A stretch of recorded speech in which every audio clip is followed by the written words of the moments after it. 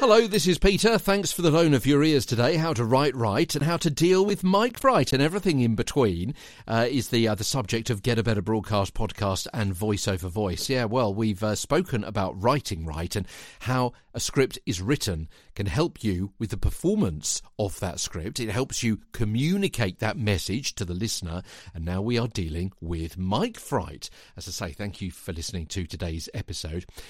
Little bit of a diversion today, just as kind of a sidebar, while we're here, while we're talking about things, about stress, how video meetings can cause stress. Yeah? So it's not a broadcast, podcast or a voiceover, it's video meetings.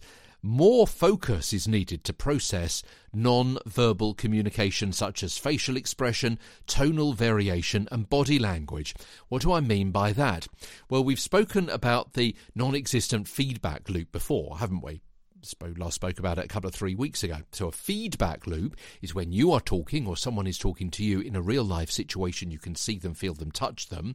Wouldn't suggest you feel and touch them, but they're right there in front of you. You're getting feedback from what you say about how that message is being understood and appreciated. Yeah, are they looking you with straight in the eyes, as though they're hanging on your every word? Are their eyebrows lifted? Are their eyes wide open? Are they excited and enthralled by the story you're saying? Or are they looking over their shoulder, looking down at their feet, looking at their phone, not interested, couldn't be bothered? So it's not only their reaction to what you're saying, but also your reaction to what they are saying as well. You've got that feedback loop that very often in our business, broadcast, podcast and voiceovers, you don't have that feedback loop. So you've got to imagine someone is there and hopefully project the hope of how they're going to be responding to what it is you're communicating and put that feeling, put that hope, put that intention into your voice. Yeah?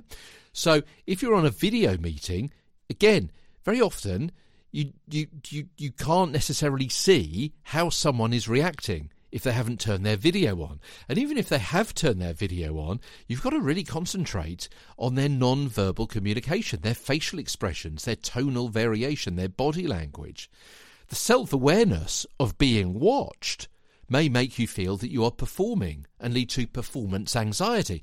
Have you ever felt that when you're on a video call, a Zoom or a Teams or a Hangout or whatever it happens to be, and you're looking there and you daren't shift your eyes away from the lens in case someone thinks you're shifty or being rude or doing something else? You're not concentrating.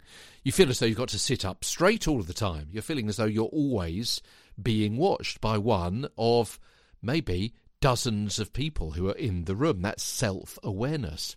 And of course there's always delays and latency. Even a 1 second delay or a 1.5 second delay can make you perceive the responder as unfriendly or unfocused. Yeah, they're not speaking immediately after the previous person stops speaking. Of course, in a real life conversation, silence is normal.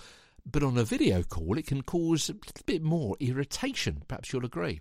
We can place huge expectations on ourselves to maintain our optimum work performance due to concerns about job security and the economy as well. So we concentrate, we sit there as though we've got a rake down our back. It's all smiles, wide eyes. I'm really concentrating on what these people are saying, all the while feeling as though you are on show.